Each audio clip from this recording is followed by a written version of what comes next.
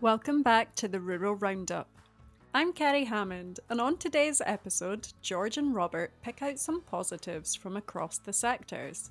And I'm joined by Nathan Critchlow-Wotton, Head of Water and Planning at SEPA, Scotland's Environment Protection Agency, to tell us more about planning for water scarcity in Scotland. Hi Robert, just the two of us today I'm afraid. We've not got Tiffany with us. How are things with you today? Yep, all good. We're just powering through the tail end of Ajax and yep, Getting there. things are good. Yep, how's things up the road? Same, getting there. It's a bit dreich just now. I don't know what the weather's like with you, but it's certainly slowing things up. Still a bit to get sown, and it's affecting lambs in the fields and that. So there's a bit of a lack of milk, so people are getting a wee bit worried. Yeah, same. We're probably sowing wise, we're doing okay. I think most folk are now drilled up. Obviously, it's still a fairly significant arable area, but you guys will have a bit more to put in. Lambing wise, anywhere that there's a lot of stock, there's not a lot of grass at all. But the dairy guys, you see a lot of crops of silage coming away now and heat coming. So I'm pretty optimistic that, is it a late spring or have we just been spoiled with a really early one last year? I think we're cooking with gas now. Yeah, last year was exceptional. It is starting to get. You really wouldn't want to be much later because I know certainly the potato guys, they're desperate to get a start, and of course they're dredging up ground from quite deep as well, and it looks pretty dark and pretty raw when they have been working it. So yeah, we're needing heat desperately. Yeah. I think it's a kind of, we were talking about it in the office here. It's a kind of April, early May statement. It's pretty much every April or early May needs some heat. And what always happens here is you get to about air show, middle of May, and things are remarkably different to what they're like at the end of April. So, yeah, by the time this goes out, I think we'll be in a fairly strong position. There's now quite a lot of cattle going out the door, which is quite exciting to see, particularly for me, we've got quite a lot of sheep on. So, cattle's company, we could do with kicking them out the door just to get a rest, to be honest. So, looking forward to that. But it's interesting, again, we were talking around the office about, the mood out there at the moment, and the mood this year. So from my perspective, I found it very difficult last year to, particularly for those beef and sheep farmers, it was hard to look people in the eye and say it was going to be okay, because it looked as though things were could be pretty grim. We were very high input prices, unknown what the weather was going to do, and also unknown what stock values were going to do. At that stage, we were getting quite a lot of market signals to suggest that people were going to eat less beef and less lamb and spend less money. Their pockets would be, or their purse strings would be tightened, so they would be less likely to spend money on quality proteins, or conventional proteins. So that didn't actually happen. And what happened through last year was most people probably had a reasonably good year, but looking at it this year, I think at this stage now, bearing in mind I got it wrong last year, that's the caveat, but yeah, it actually looks like from a livestock perspective, things could be pretty good this year.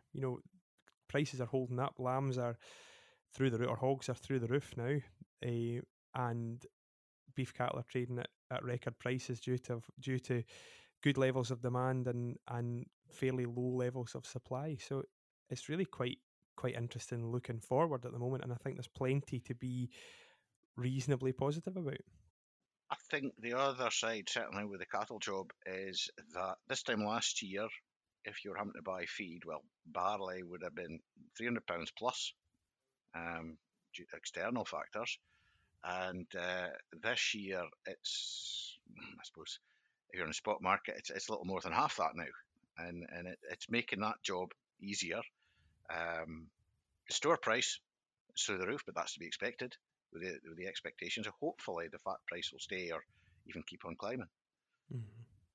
And I mean, fertilizer's the thing. Last year we were celebrating in May that people were managing to buy fertilizer starting with a 6. Yeah. Now we're celebrating, or now we're expecting that May, June bought fertilizer, it'll be early 3s or might even start with a 2. Possibly. So, yeah.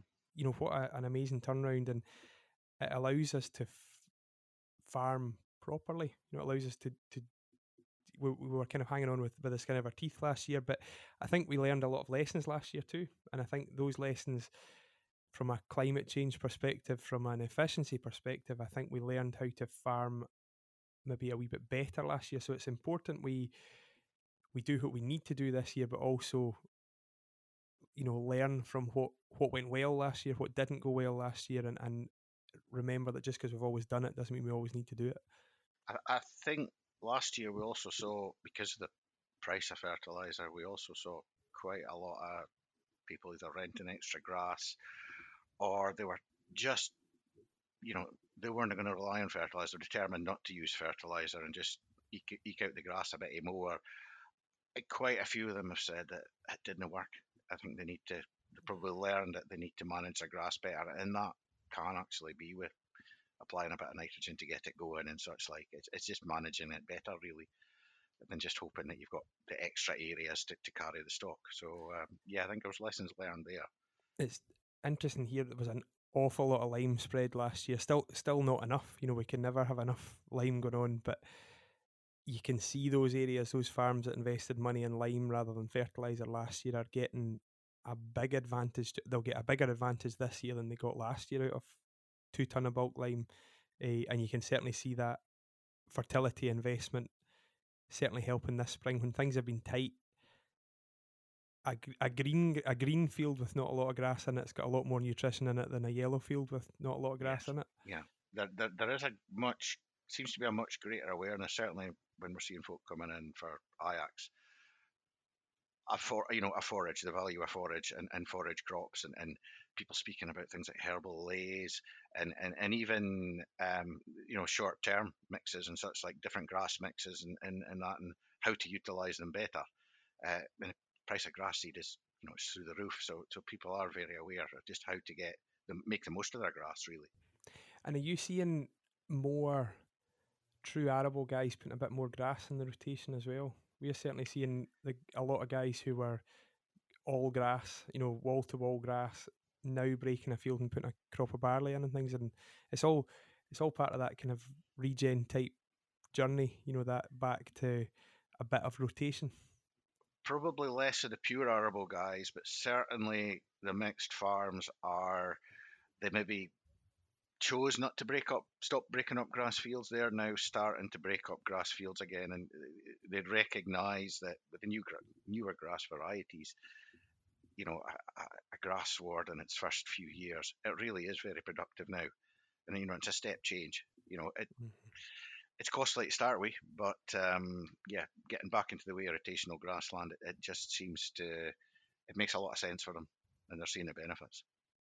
And the thing we didn't get, so last year was a tremendous grass growing year for most, or a fair chunk of the country. I know some of the East Coast was very dry and it was a struggle, but for us down here, it was probably a great opportunity to do a bit of reseeding because we had a lot of grass, and we didn't, or some people did, but there was a lot of people didn't because of financial constraints, and that remaining in business is the ultimate priority. So this year, however, if you've got a half full pit, or you've got a pile of bales, or you've got, there's more options maybe this year for many.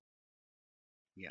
To pull a field out and reseed it, or to do something a wee bit different, just to try and keep that production going for next year or the year after. I think up here, well, obviously we're in the east, and first cut wasn't that bad, but then the second cut, it just didn't happen up here. It was just far too dry, and that shaped a few people's opinions as well, that they've maybe increased the grass area slightly just to give them a wee bit more cover. They got their fingers burned slightly last year. They're maybe having to buy an expensive silage this year just to cover them. The grass has not started growing yet, so they're maybe just putting in that wee bit of extra grass just to cover their backs, really. And the thing for those mixed guys, last year, if barley was looking like £300 a tonne, whole cropping it to bulk up your forage was not going to happen. Mm-hmm. Whereas this year that might be an option. If prices are a bit cooler, it might be an option to stick some in the pit if you're scarce of forage too. Yes, yeah. What's about the pig world and things? We've talked about pigs on and off, and it's obviously been a very bumpy road for those guys. Are they? Is it looking a wee bit more optimistic in that sector? It's looking better, but they're not out of the woods yet. The price is, it's completely different from where it was a little over a year ago. I think it was about 137 the SPP. It's now in between 215 and 220, I think. It's so it's completely different. The costs as well at that time, they were through the roof. They're exposed completely to the wheat and barley price. That's the big costs. They've obviously eased.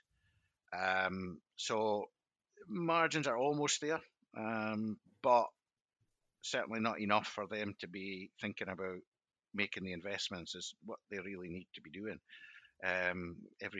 Most big producers, they have to make these investments to keep them efficient. And a pig, if you're expanding a pig, if you want to expand your pig herd, it's not as simple as you keep a few more gilts. You have to think about the infrastructure, and you're putting up extra sheds, and these could easily be 500,000 plus just to try and build up your numbers. And you need to see plenty of profit there, I think, to allow you to make those decisions. Yeah, and I think the mirror of that across all sectors, maybe with the exception of dairy, is there's a lot of people just waiting to see where policy is going to go, what future subsidy and grant systems will be, and we're very fortunate in Scotland. We've got a stable subsidy system that's likely to be with us, or will be with us till 2025, if not 26. But also that stability is the thing that's maybe, as we see, I think in this summer we'll start to see more announcements and more insight into the future. And I think once we see that, we'll get a more confident. And I do hope we do see more confidence in producers for the long term of their, as I say, the beef, sheep, pig sector's looking more, poultry sector as well, looking more promising for this year. But hopefully we'll see government signals, market signals that allow us to back the thing for a longer term period, so we can actually invest and push the thing forward. I think, when people are coming in, that's quite clear that they ask a question: how long is this going to go on for, i.e. Ajax? And when you say that certainly with 24 and 25, it gives them a bit of comfort. Actually, they know the scheme, they know roughly what they're getting, and they rely on it. That's a sad thing at the moment. They really do rely on it. It's funny how, though, the end of any subsidy scheme, so we obviously run a lot of meetings and have a lot of discussions about what the next scheme looks like, and that meeting is always a bit of the end of the world. The old system's going, and this new system's going to be. And the funny thing is that the old system now is the new system that we were all moaning about in 2013. Yes. That's actually backed us and kept us going really fairly well. So I'm pretty positive looking into the next scheme that hopefully there's a focus on active farming, supporting production and supporting biodiversity and climate change targets, and also supporting food production and the important rural economy story. And I do have a lot of faith that that's the system that's coming will deliver on all of that. Yeah, thanks, Robert. Yeah, we're going to be changing things in a few years' time. That's obvious. But in the meantime, steady as she goes, really. And we'll speak to you again in a fortnight. Perfect. Cheers, George. I'm joined today on the Rural Roundup by Nathan Critchlow-Wotton, Head of Water and Planning at SEPA, Scotland's Environment Protection Agency. Hi Nathan, thanks for coming on the podcast. How are you? Fine, thanks. How are you? Yeah, really good, thanks. Where in Scotland are you based, Nathan? So I'm in Dunning in Perthshire, surrounded by agriculture. And what can you see out of your window right now? At the minute, I can see a field where I think John's fertilising the top field, and various trees and pigeons going at the bird feeders. That sounds like a nice view for a Tuesday afternoon. It's not too bad, a bit overcast, but other than that, it's okay. So we're recording this on Tuesday, the 2nd of May. It's worth mentioning that just now because the episode doesn't come out for a week or so. Some of the things we're going to be discussing, Nathan, are pretty time relevant, aren't they? Yes, yeah, water scarcity can kick in quite suddenly. I think even though we're anticipating it happening now, it somehow always seems to catch us up with us sooner or later.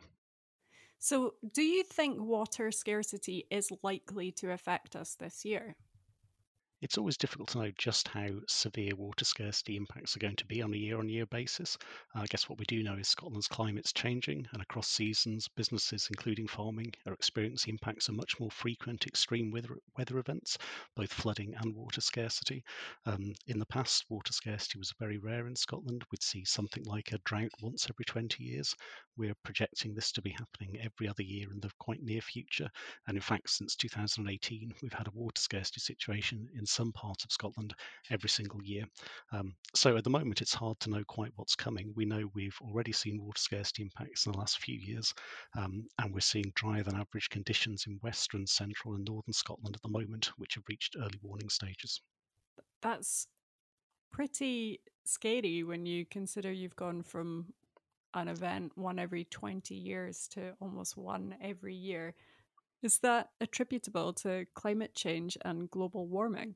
It's certainly consistent with what we predicted for the impacts of climate change. Climate change in a variety of areas will lead to much more severe weather events, and this sort of water scarcity situation was sort of predicted. I think it's happening faster even than we thought in terms of the frequency, so it's important really for businesses to take action now to try and prepare for it.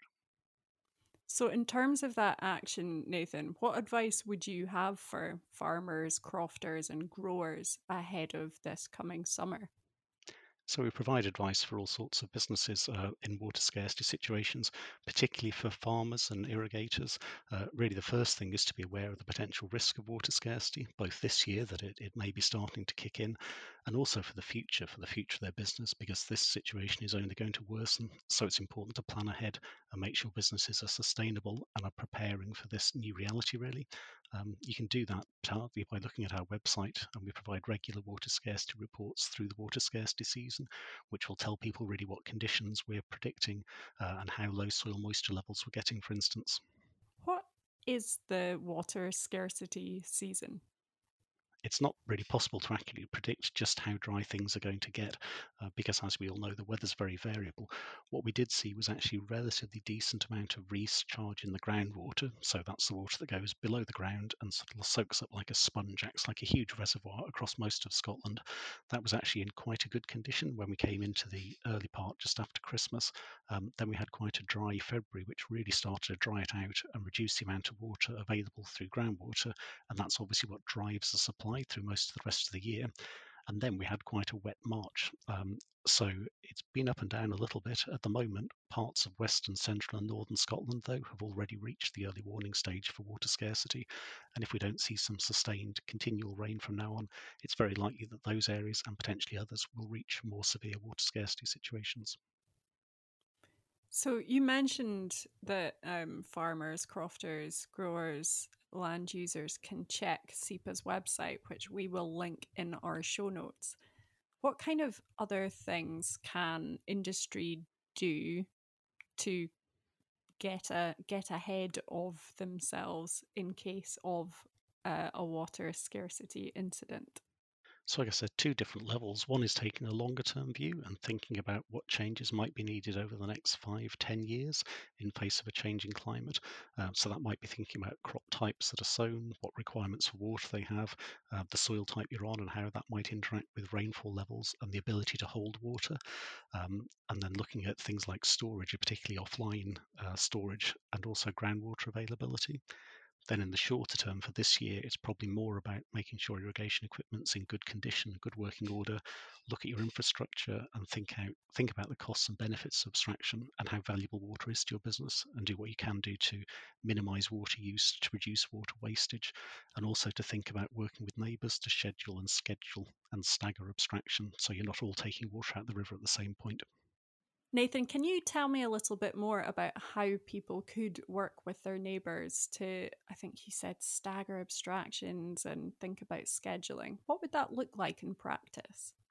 Okay, so obviously what we're keen to do is minimise the impact on the environment and make sure that there's water for everyone to run their businesses.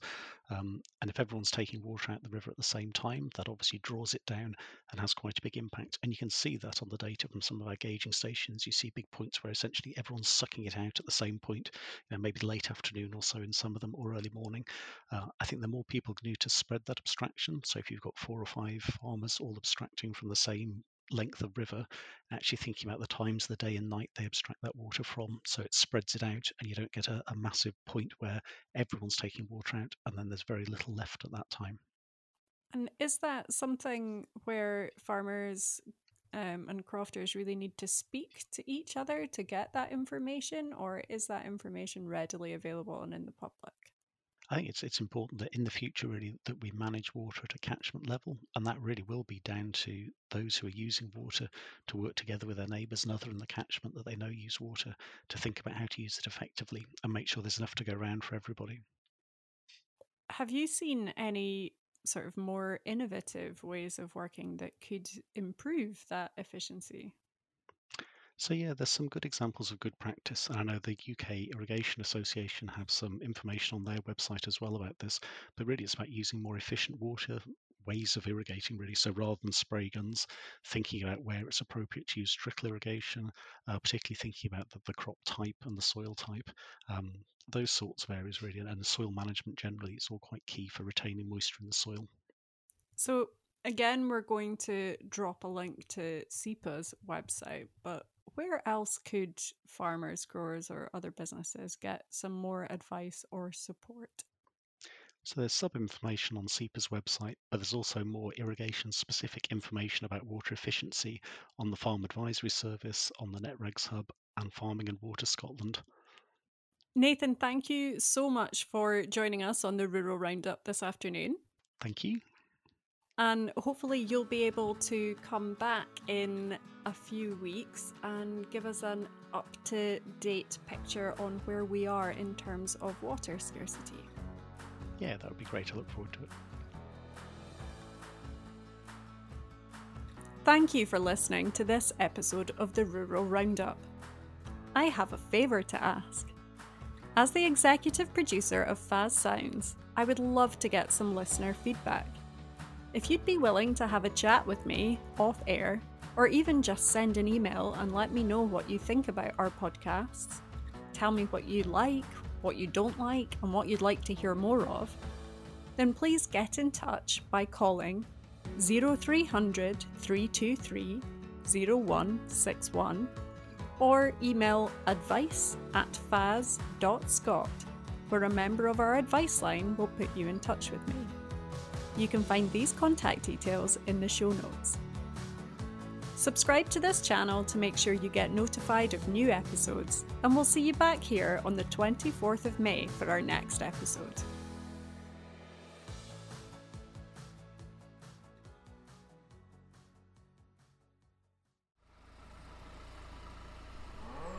The Farm Advisory Service podcast. Audio advice on livestock, crops and soils, environment, rural business, and more. Brought to you in association with the Scottish Government.